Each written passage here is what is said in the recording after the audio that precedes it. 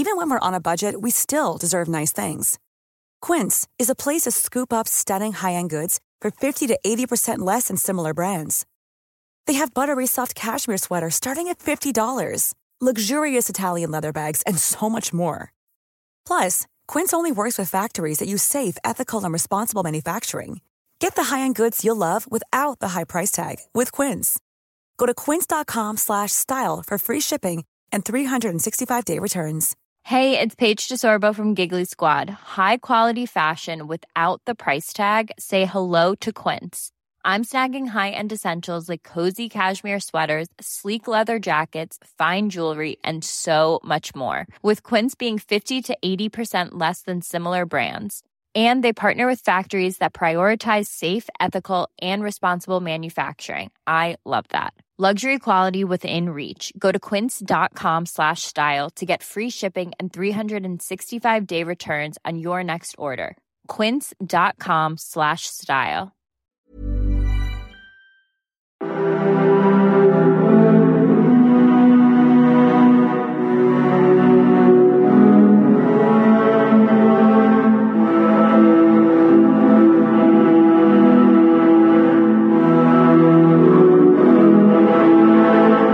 Hi there and welcome to the Explaining History podcast, and today I'm going to talk about the arrival of the Red Army in the capitals of Eastern Europe in 1945, and principally we're talking about Warsaw, Budapest, Prague, Berlin, and also Vienna.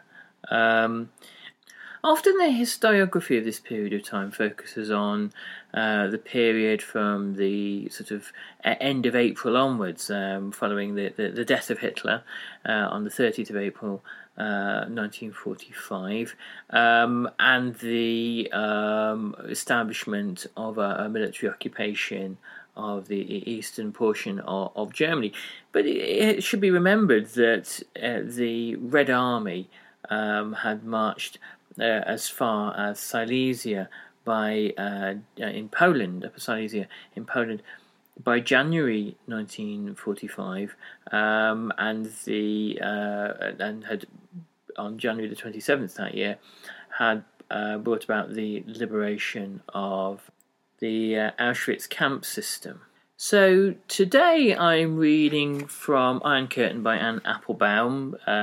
She wrote an excellent history of the Gulag system, and a slightly more contentious history of the Soviet famines recently that has come under fire by some of the kind of more established people in that field of scholarship. And by the way, if that's something you're interested in, hop back, I think 2 podcasts, and I've started to look at Robert Conquest's History of the Soviet Famines. She writes, "The final Soviet offensive began in January 1945, when the Red Army crossed the Vistula, the river which runs through the centre of Poland. Quickly marching through the devastated western Poland and the Baltic states, the Ivans had conquered Budapest after a terrible siege by the middle of February, Silesia in March, and their assault on Königsberg in East Prussia ended in April. By that time, 2 vast army groups, the first Belarusian front and the first Ukrainian front, were on the outskirts of Berlin, poised for the final assault. Hitler killed himself on the 30th of April. A week later, on the 7th of May, General Alfred Jodl unconditionally surrendered to the Allies in the name of the Wehrmacht High Command. Even now, it is not easy to assess what happened in Eastern Europe during those final 5 months of war, because not everyone remembers the events of those bloody months in the same way. In Soviet historiography, the last phase of the war is always portrayed unambiguously as a series of liberations. According to the standard narrative, Warsaw, Budapest, Prague, Vienna and Berlin were freed from the yoke of Nazi Germany. Triumph followed triumph, the fascists were destroyed, the population rejoiced, and freedom was restored. Of course, this is a highly selective and almost fantastical version of events. The idea that freedom was restored to any of these places is obviously a nonsense. The individuals living through these times told obviously a very different story. Germans, throughout many of the post-war decades, really up until perhaps the 1990s, spoke very little of the events of May 1945, where essentially their entire world collapsed.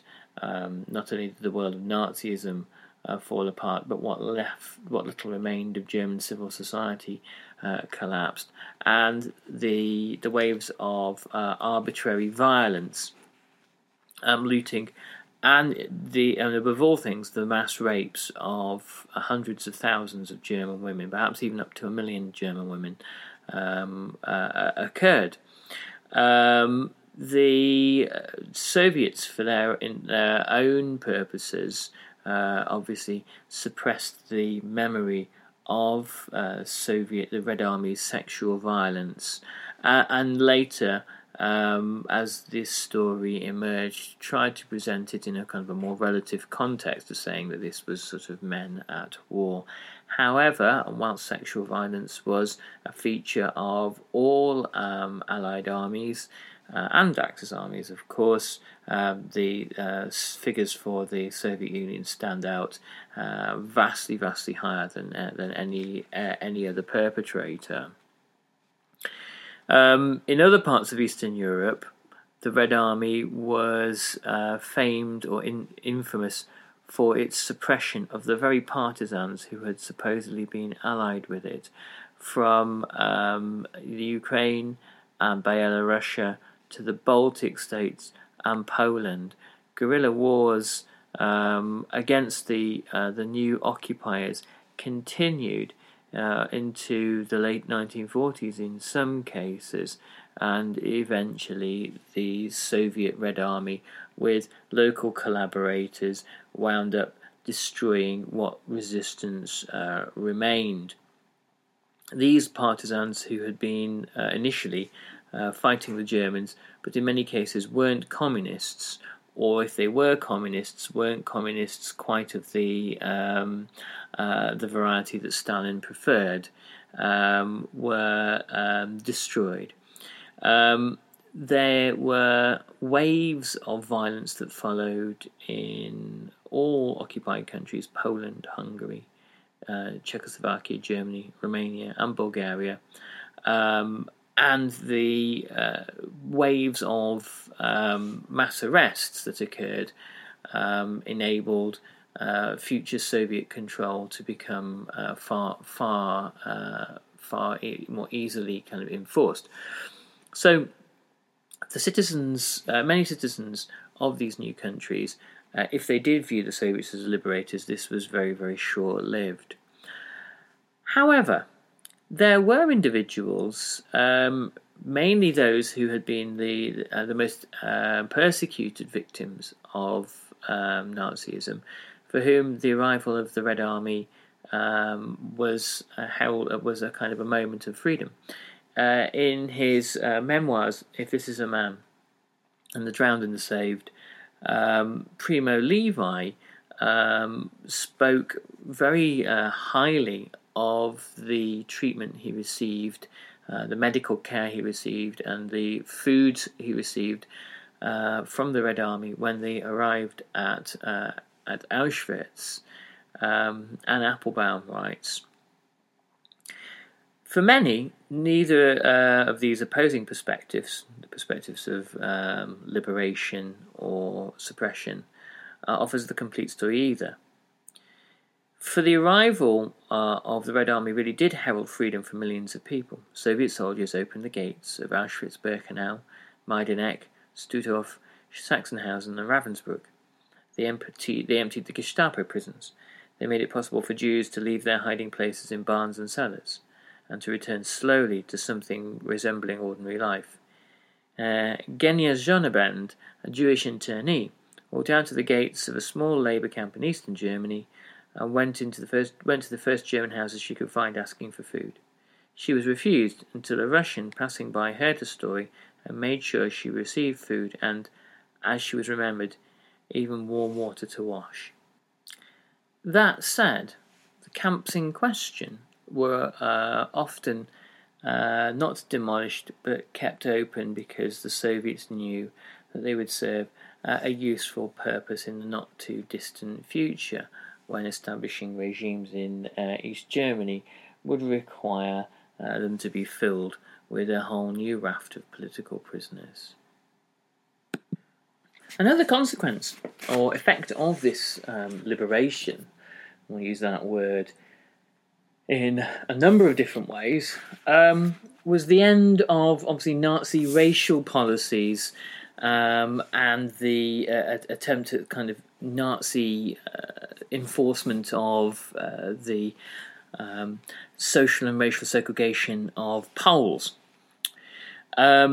In occupied Poland, when the Red Army arrived, in the western part where the Poles had been forced to abandon their own language, signs saying for Germans only were torn down from shops and public amenities and trolley cars, and the Polish cities that had once been rechristened with German names were reverted back to their original Polish names. When the Red Army marched into Germany, the prisons that had been full of the Nazis' political opponents were scenes of jubilation. It was feared in some cases that the SS would simply execute all the prisoners, all the political prisoners of the regime to prevent the Red Army from liberating them. This occurred in some instances, but overall there were a sufficient number of survivors who, many of whom were able to become politically active and participants in the new regime that the Soviets were going to build. There were some political prisoners of the Nazis who did not have sufficiently Stalinist credentials, who were promptly rearrested by the Soviets when the waves of political commissars and secret policemen marched into Germany behind the Red Army. And there were Czechs and Hungarians and other occupied Eastern Europeans who genuinely referred to and thought of the Soviets as liberators. These were populations who had been on the receiving end of appalling German brutality. One only needs to think of the fate of the village of Lidice in Czechoslovakia to have an idea of what German occupation was like. The liberation that the Poles, Hungarians and Czechs enjoyed was one that was mixed with appalling devastation and destruction. Now, this was not confined to the Eastern Front. The liberation of France from D-Day onwards resulted in the deaths of tens of thousands of French citizens, for the bombing of the city of Caen, for example, or simply the mass naval bombardments that were required to establish a beachhead in Normandy. Civilians are all killed in this process, and as the Allies marched across the French countryside, there was a mounting resentment towards the British and the French, British and the Americans, I beg your pardon, and a suspicion on the behalf of American and British soldiers that the French countryside was in some way in cahoots with the Nazis. There's never been a faster or easier way to start your weight loss journey than with PlushCare.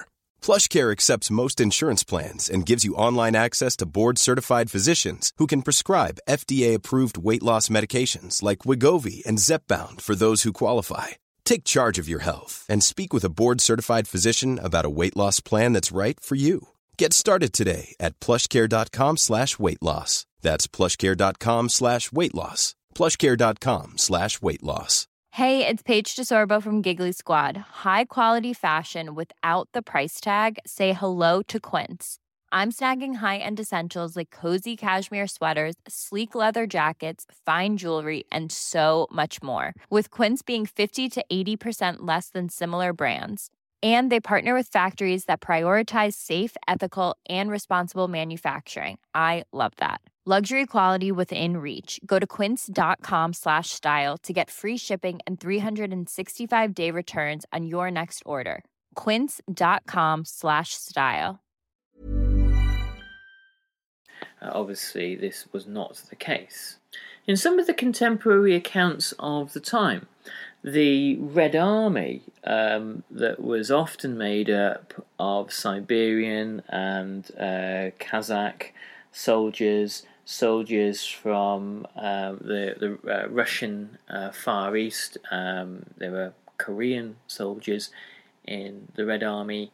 There is a sort of an undercurrent of racism towards the presence of these Asian people in the heart of Central and Eastern Europe.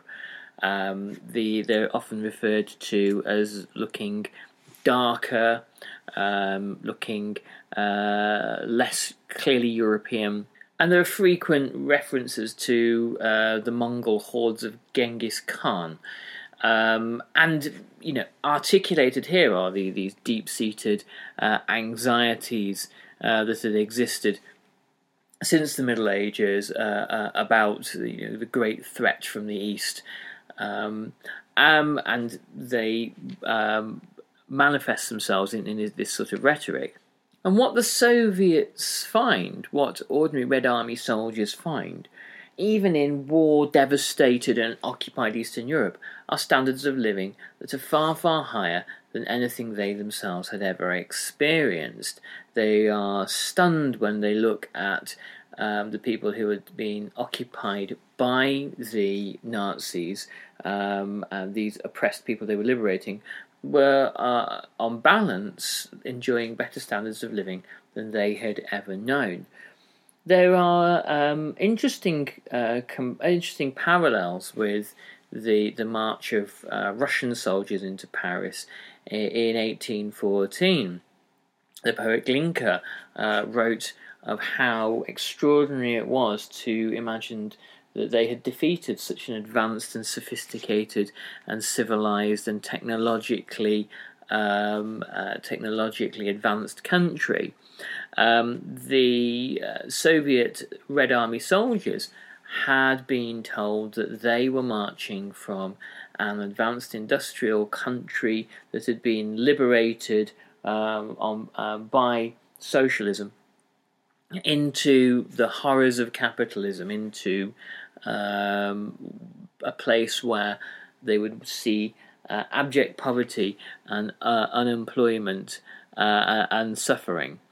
However, when they discovered parts of the very poorest corners of Eastern Europe, when they discovered other peasants who had not suffered collectivization, who had not suffered Stalin's agricultural policies, who owned small bits of land, who owned a few livestock, chickens or maybe goats or sheep.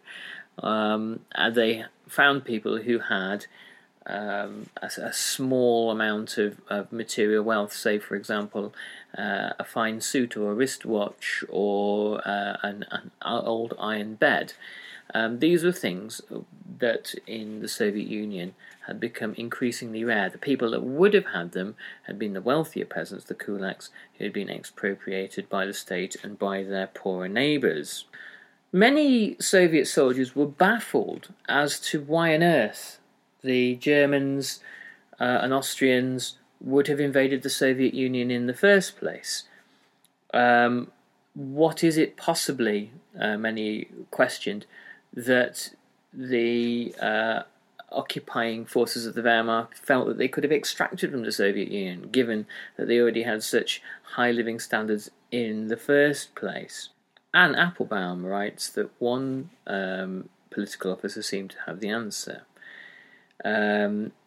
He wrote back to Moscow explaining that this is a kulak agriculture based on the exploitation of labour. That is why everything looks so nice and rich. And when our Red Army soldier, particularly one who is immature in the political sense, with a petty bourgeois private ownership view, compares involuntarily a collective farm with a German farm, he praises the German farm. We even have some officers who admire German things. It's obvious from everything we see that Hitler robbed the whole of Europe to please his blood-stained Fritzers, another soldier wrote. Their sheep are the best Russian merinos, and their shops are piled with goods from shops and factories of the shops and factories of Europe. In the near future, these goods will appear in Russian shops as our trophies.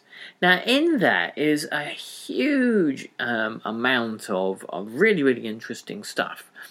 The fact that the first soldier equated the living conditions of Nazi Germany with an illusion created by a kind of a kulak system, a system of wealthy peasants exploiting poorer peasants, is what he means.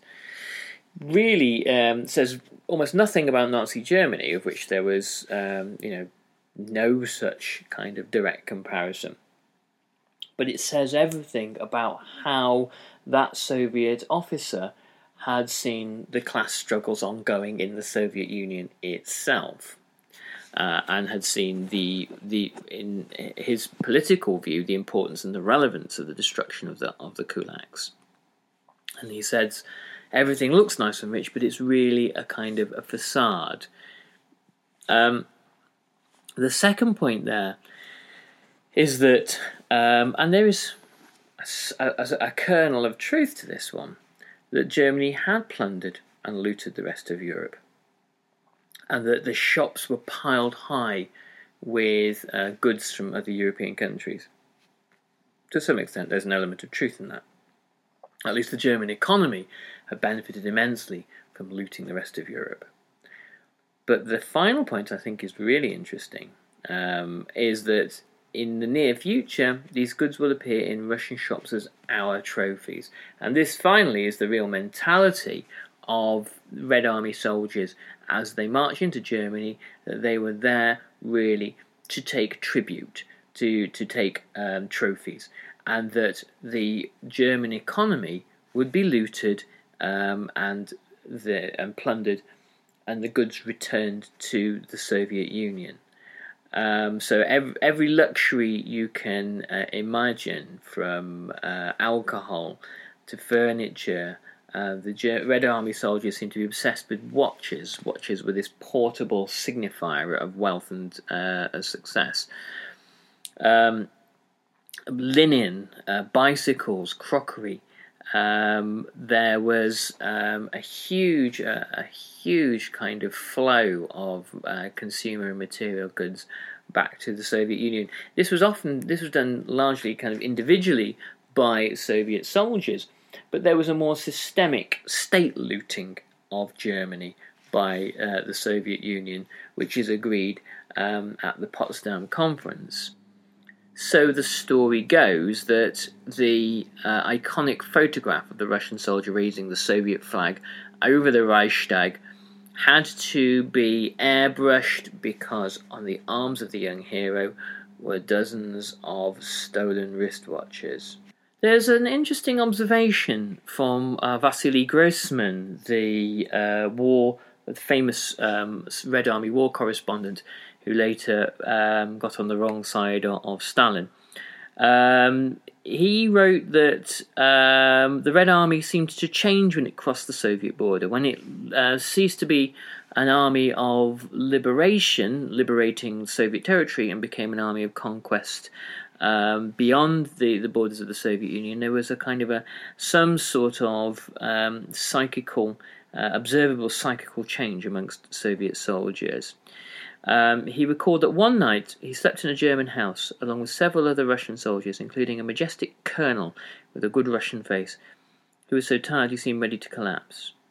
All night we hear noises coming from the room where the tired Colonel is staying. He leaves in the morning without saying goodbye. We go to the room. Chaos. The Colonel has emptied the cupboards like a real looter. The low living standards of so many Soviet soldiers marching into the relative abundance of a war-torn European, Central and Eastern European countries, combined with the traumas of 4 years of continual fighting and almost unimaginable losses on the Soviet side, and the fact that had the war gone the other way, the Red Army would have faced, or the Soviet peoples would have faced a racial annihilation, combined with the fact that Soviet soldiers had been killed en masse, left to starve to death, and many of whom in their final days and hours had resorted to cannibalism to survive, meant that the Soviet soldiers who had arrived in Germany